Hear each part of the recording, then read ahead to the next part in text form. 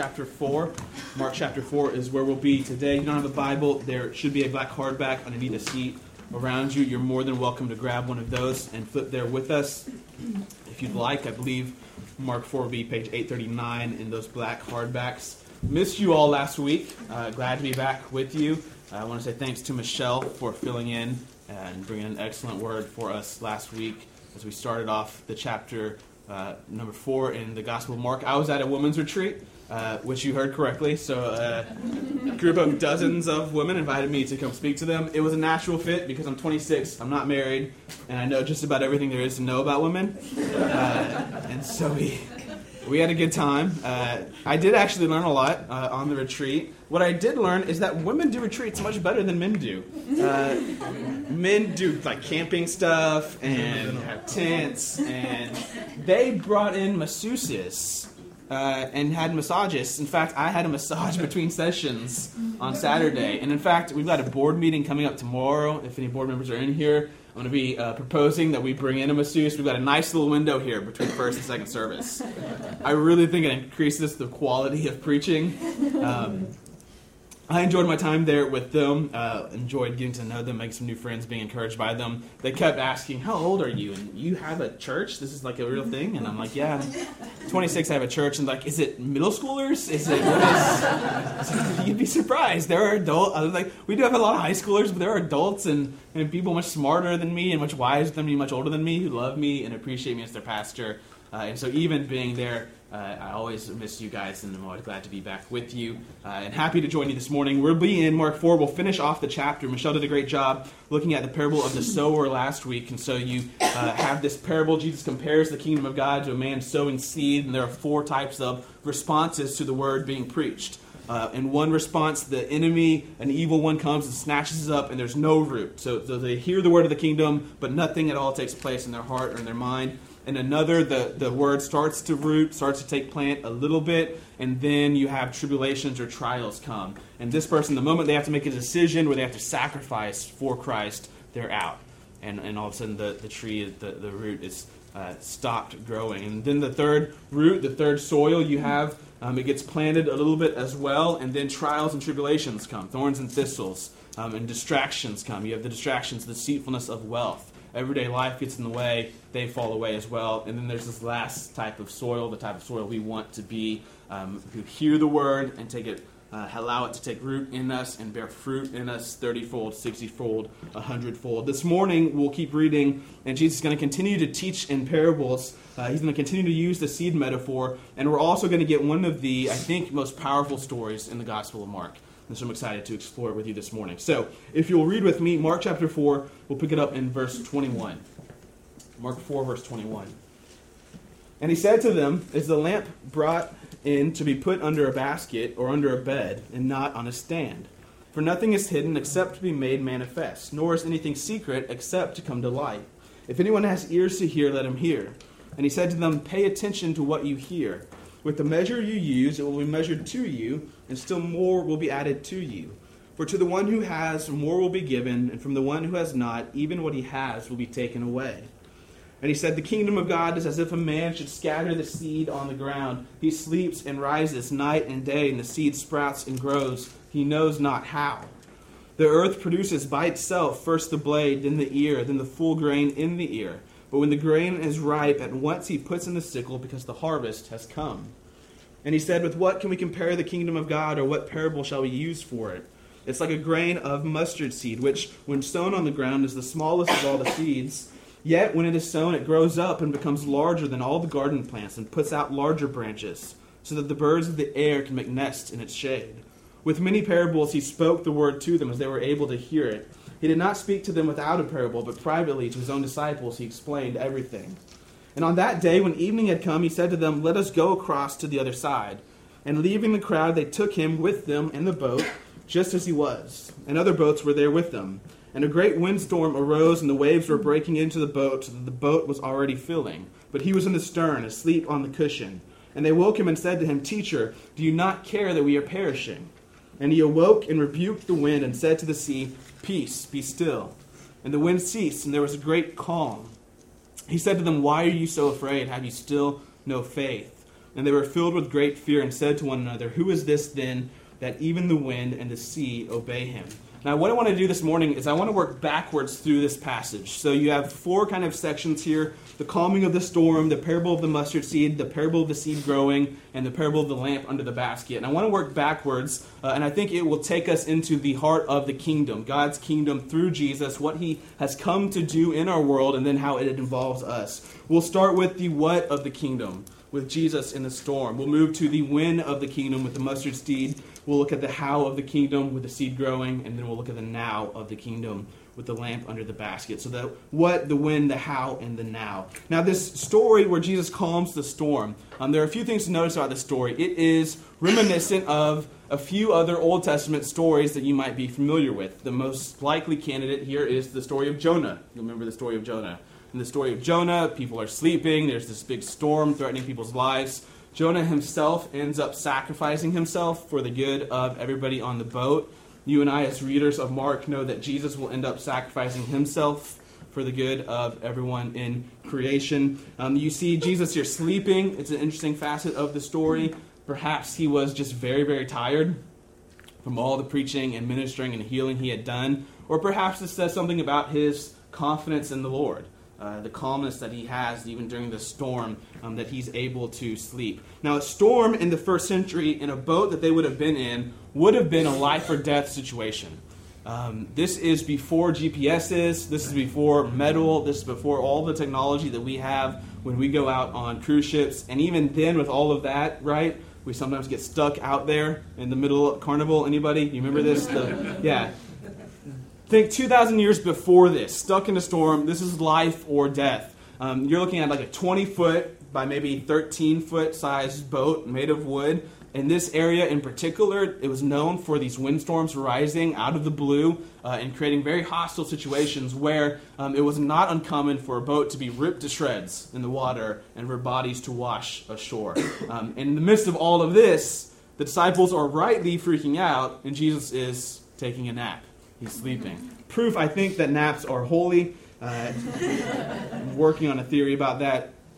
I had the unfortunate or fortunate experience to be in a situation similar to this that made the story come alive for me. A couple years ago, we were in Florida as a family taking a family vacation, and my dad was a member of a boat club where you pay a monthly fee and you're able to go to whatever marina has these boats and check out a boat for the day and go and use it. So you don't own a boat, but you have access to boats all over the place.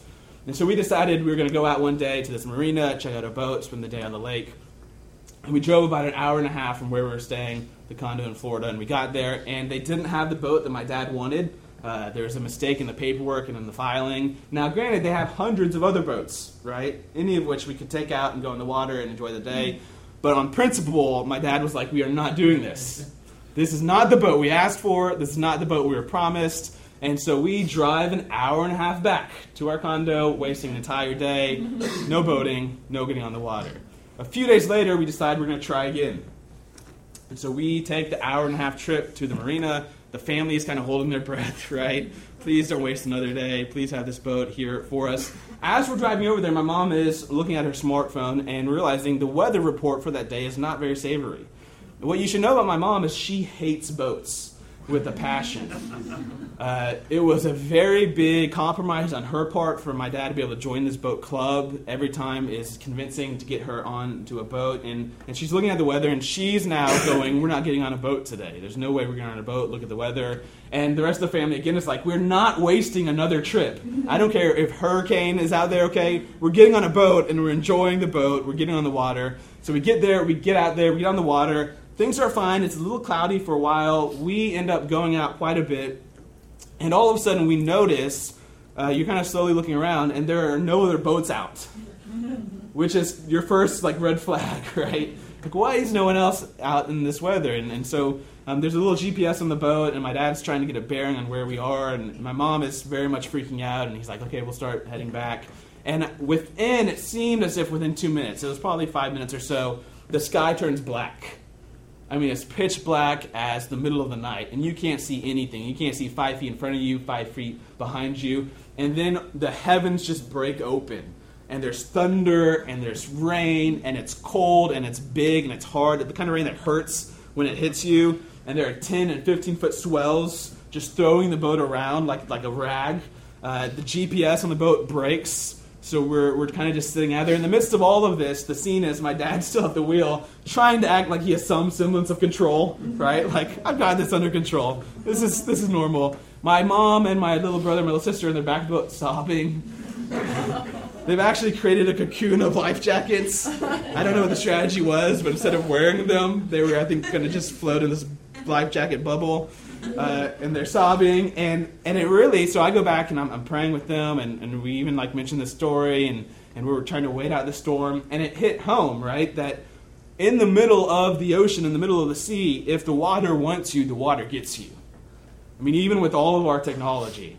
And I can even imagine, right, being in the first century. This is a life or death situation for the disciples. This is not just a story of a dangerous and exciting situation. This is very much a possibility that their bodies will all be washed up to shore on the next day. And the other thing to notice about this story, if you look closely at the wording in verse 39, when Jesus does awake, they say, "Don't you care? We're about to die." He awakes, and then he rebukes the wind. And it says to the sea, "Peace, be still." He rebukes the wind. This is the same word Mark uses throughout the Gospel of Mark when he's talking about exorcisms. This is what Jesus does to demons in the Gospel of Mark. He rebukes them. In Greek, literally, it's choke. You choke out the demon out of a person. Jesus chokes the storm out of the situation. There is this sense in the story that there's some kind of demonic activity behind the storm that Jesus and his disciples are experiencing. We're told other boats went out with them. We don't know whether they were caught in the storm or not. This was not an uncommon thing to think in the first century, whether we agree or don't agree, to think that there were demonic or spiritual powers that controlled certain aspects of nature. I'm sure you've heard in earlier times people would pray to the god of rain, right? Or pray to the god of the sea because it was such a perilous thing to go through. You could classify this story as an exorcism story. Jesus casts out, he chokes out, he rebukes the storm. He rebukes the storm. In a larger biblical context, this also finds a home in the larger story of the Scriptures, where the sea or the water is often pictured as a symbol of chaos or destruction. The sea is often pictured as this anti-God force, personified as that which brings chaos and destruction to the world. Again, all you need to think about is living on a shore where there's been a tsunami, right, to understand the kind of fear that the sea can invoke in people. And this is before the time of meteorology. If you think about it, still today, we can control a lot of things about our world, but we can't control the sea, right, the weather. I mean, if a tsunami is coming, our best advice is to run. There's not a button we can push, right? If it's going to be there, it's going to destroy everything. The only hope you have is to not be there when it happens. And in the Scriptures, there are all these promises that God is in control of the sea, and that God is battling back against the sea, and that God will one day conquer the sea, will one day get rid of it from his creation. And at the end of the book of Revelation, at the end of the Scriptures, there's this promise that in the new heavens and new earth, there will be no more sea. And we wonder, that's kind of sad, because we like the sea, and we like to take walks on the beaches. But this is probably a metaphorical way of speaking, right? This is probably God saying, in the new world he's creating, there'll be no tsunamis. There'll be no forces of nature that show up out of the blue that can destroy and that can bring chaos. What happens here in this story, when Jesus calms the storm, is a microcosm. It's a small, concrete picture of his larger purpose and ministry. Jesus has come to calm the storm of creation. He's come to take what has been enslaved by evil forces, both human and spiritual, and to bring it back under God's rule. C.S. Lewis once said that at every moment, every square inch of the creation is claimed by Satan and counterclaimed by God. There's this kind of spiritual warfare going on. As Christians, we get so used to the way that the world is. So we're used to the way that the world functions with tsunamis and hurricanes and tornadoes and diseases and parasites, that we often forget that these are all, according to the Scriptures, things that are here because of the fall. And sometimes I think it's to our detriment that we don't pay enough attention to the doctrine of the fall, to the idea of the fall. Creation as we see it right now is an ugly and vile and violent thing. And this is one of the largest problems for people who sometimes have trouble believing in God or following God. There's so much evil in the world. How do I reconcile that with a good God? How do I follow such a God who would create a world like this? Moral evil, human beings are mean to each other. We kill each other. That's a little bit easier to solve with free will. Okay, God's gifted us with the abilities to make certain choices. Natural evil, though, like storms or tsunamis or some of these deadly parasites. There's one atheist who says parasites are the biggest problems to believing in a good God. If God created the world and you look in it and there are all these parasites, I mean, if you looked it up, there are some of these nasty, nasty ones that will ravage human beings. That will completely destroy us from the inside out. He says that's the biggest problem of evil. It's not that we kill each other, right? Because you can blame that on each other. It's the fact that even in the world as we exist, creation is set up violently and evilly. Scripture would say, though, that this is not how God created the world. This is a result of the fall. The world that we see right now, a world with storms and with chaos, is not the world God intended, and it's not the world God intends to reclaim, intends to redeem, intends to rescue. If you want to know what God's will is for the world, you should look at a couple places. You should look at creation before the fall. What's life like before sin and death enters into the world? You should look at the end story. What will the world be like after God's finished with his mission of rescue and redemption? In both of those scenarios, there is no sickness. There's no death. There's no decay. There's no pain. In both of those scenarios, there are no natural disasters. Genesis 3 says that the conflict between animals and people, pain and childbirth, the ground itself being stubborn and painful against us, all come as a result of the fall. If you look at God's trajectory, what he's doing in Christ, he's not coming and saying, oh, well, there are storms in the world. Jesus doesn't say, let's just ride out the storm. He says, this is not a part of God's creation, but I want it to be here, and he chokes it out and gets rid of it. What Jesus is doing here in this passage is he is demonstrating for us the kingdom, his mission, his goal. Jesus has arrived to reclaim the earth for God, for God's will to be here on earth as it is for happen. And what Jesus does for this storm is a small example of what he wants and is going to do for all of creation. One day, no more storms. One day, no more pain. One day, no more chaos. One day, the world functioning the way God has intended it to be. I'm going to say it again so you can amen it. What Jesus does here for the storm is what he wants to do and will do one day for all of creation. Amen. Amen? And it's also what he wants to and is doing for all of us in our individual lives, for the evil and the powers and the self-destructive habits that we have in our lives. This is Jesus' goal and his mission, coming to bring the kingdom of God to earth as it is in heaven. Now, if that's true, we have questions. Because as we look around the world 2,000 years after Jesus supposedly brought the kingdom, started it, we still see a lot of storms. There's still a lot of evil in the world.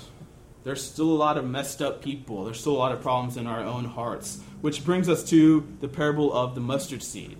The story before the story of Jesus calming the storm. The win of the kingdom. Jesus says, what can we compare the kingdom of God to? It's like a grain of mustard seed. Very famously, a very small seed. When sown in the earth, but yet it grows up and becomes larger than all the garden plants and puts out large branches so that the birds of the air can make nests in its shade. Jesus says the kingdom is not what you would expect. And it wasn't what the early Jews were expecting for God's kingdom. They had this belief that God's kingdom would one day show up and all of the world would be transformed into what God had desired and intended for his creation. But they thought that it would be this one spectacular moment. This one big battle, Armageddon type. And all of a sudden, in the twinkling of an eye, everything would be changed. Jesus and his earliest followers said, though, that the kingdom is more like a plant that would slowly grow. It starts with a seed. It's here, but it's not yet fully grown. It starts in small places. It's inconspicuous. And it slowly grows. This is a warning here about looking down on things with small beginnings, like Jesus' ministry. It's a warning at us looking down at things with small beginnings. The kingdom for Jesus and for his earliest followers has started. It was there. With his death and resurrection, they believed that it had invaded into their current world. Yet, though, they said it still had time to grow.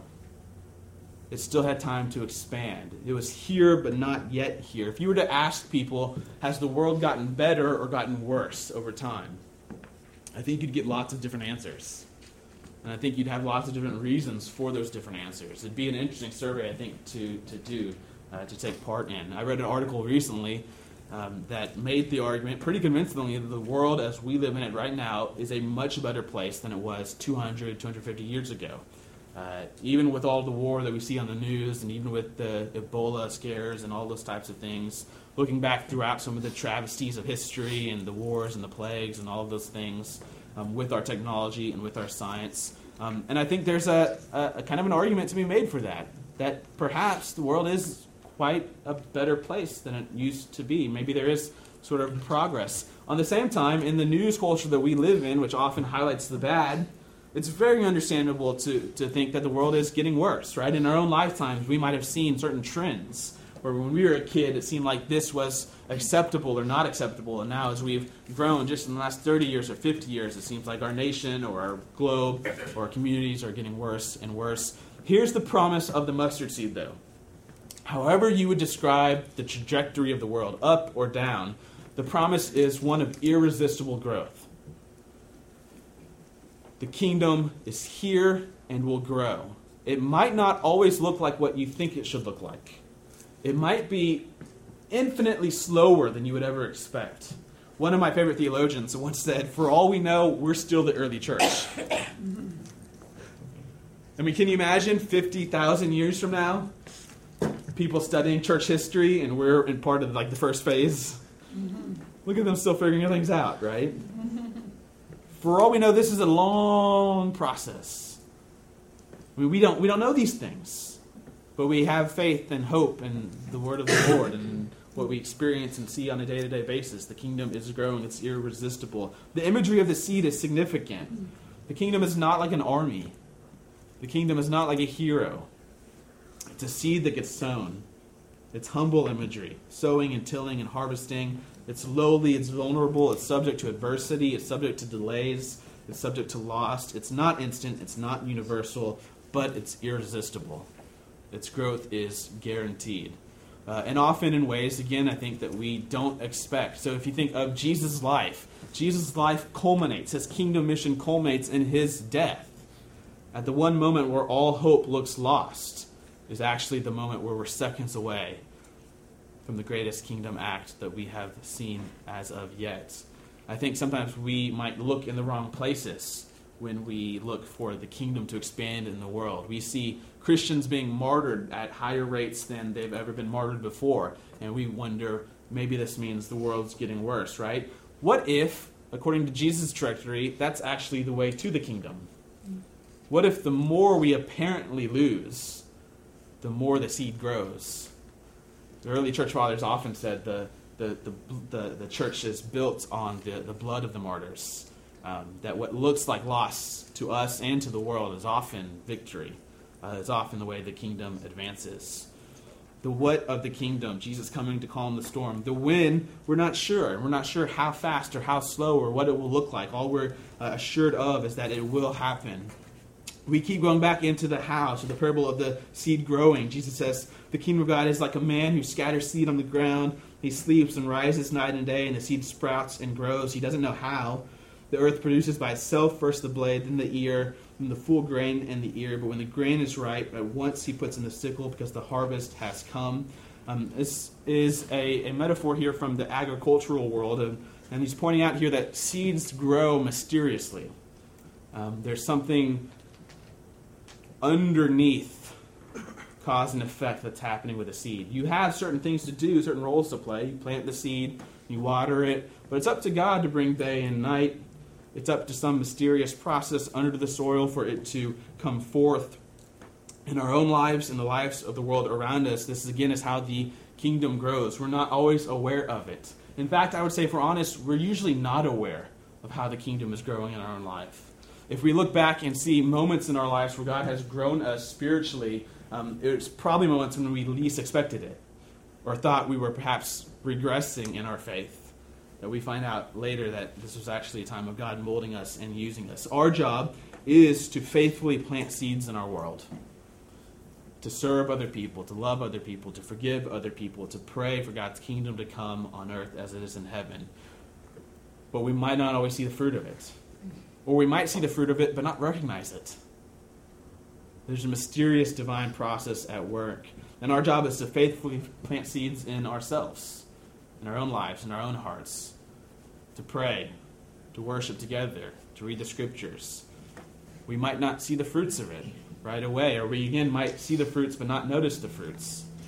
The kingdom works mysteriously. God grows us mysteriously. The how of the kingdom, this divine, mysterious, powerful growth. And then as we move back to the beginning of our passage, a lamp under the basket, the now of the kingdom. What should we do now as disciples? He tells them, is a lamp bought to be put under a basket or under a bed or not on a stand? This real obvious kind of humorous example, right? He says no one buys a light and then tries to hide it. He seems to be telling the disciples that even though I've been speaking in mysteries and speaking in parables, there will come a time when all of this will be made known. Right now, I'm pouring into you individually, but don't worry. The promise here, there will be a time when all of this is available. We're in that moment now, post-resurrection, post-crucifixion. We're in the moment where the light is spreading. We're going out. I always have this fear of when I see this passage, when I'm speaking somewhere and have a wireless mic on. Usually the AV people will tell you just keep the mic on and they'll mute you in the back and then they'll unmute you when it's your time to speak. But there's this horrible fear that I have that they will unmute me while I'm singing and worship is going on, which no one wants. And it only has to happen to you once until you start lip singing worship. And so this is what I do even this weekend. I was lip singing. Because you just don't want your voice to come across, right? That's not what microphones are for. You don't take a microphone and you cover it up. He says you don't take a light and you cover it up. Don't worry, the light's going out. But there's a warning to the promise. The promise, all of this is going to be taken out to the world. The warning, though, is you need to make sure you're listening now. You need to make sure that you know. Jesus in verse 24 says something he doesn't say often. He says, pay attention to what you hear. Pay careful, close attention to what you hear. And then he gives this real enigmatic statement. He says, with the measure you use, it will be measured to you, and still more will be added to you. For to the one who has, more will be given, and from the one who has not, even what he has will be taken away. And we hear this and we think, this does not sound very fair. It sounds like a harsh saying. Some have interpreted this to be Jesus, the proto-capitalist. Right? The rich get richer and the poor get poorer. The one who has, more will be given. The one who doesn't have, even what little he has will be taken away from him. What Jesus is getting at, I think here again you see a promise and a warning. The promise is if you grasp what I'm doing, if you grasp what Jesus is up to in the world, there's an ocean available to you to go further and deeper, to experience more and more. But if you don't, if you reject it, there's this hardening process that will happen in your life, where even what you might have understood at one point will be taken away from you. I think there's this truth to life that we're all moving in one of two directions, spiritually. You're either moving toward Christ or you're moving away from Christ. There's no neutral. We like to pretend there's a neutral. I think, though, living in neutral is moving away from Christ. With every decision, with every day, we have the choice to dig in deeper or to move away further. And in a world of biblical illiteracy, where we're not familiar with our scriptures, in a world of nominal Christianity, where we have lots of people who say they're Christians but don't act like it, this warning, I think, is a stark one for us. This is why it is so important for us to press into Christ at all times. This is why times of worship like this are so important, to meet regularly. This is why times of community with friends where you can share and pray together are so important. This is why spiritual disciplines are so important. Jesus is saying here, if you'll press into me, if you'll be receptive to the Spirit, so when the Holy Spirit tells you to make a move, to take a step, if you take that step, you're going to cultivate in your life the ability to be more receptive to the Spirit. You'll hear more from Him. It'll be easier to say yes again in the future. But unfortunately, the opposite is true. If the Spirit works in your heart, tells you to do something, and you deny, it will be harder and harder for you to hear the Spirit's voice. It will be easier and easier for you to say no. There's this double-edged sword here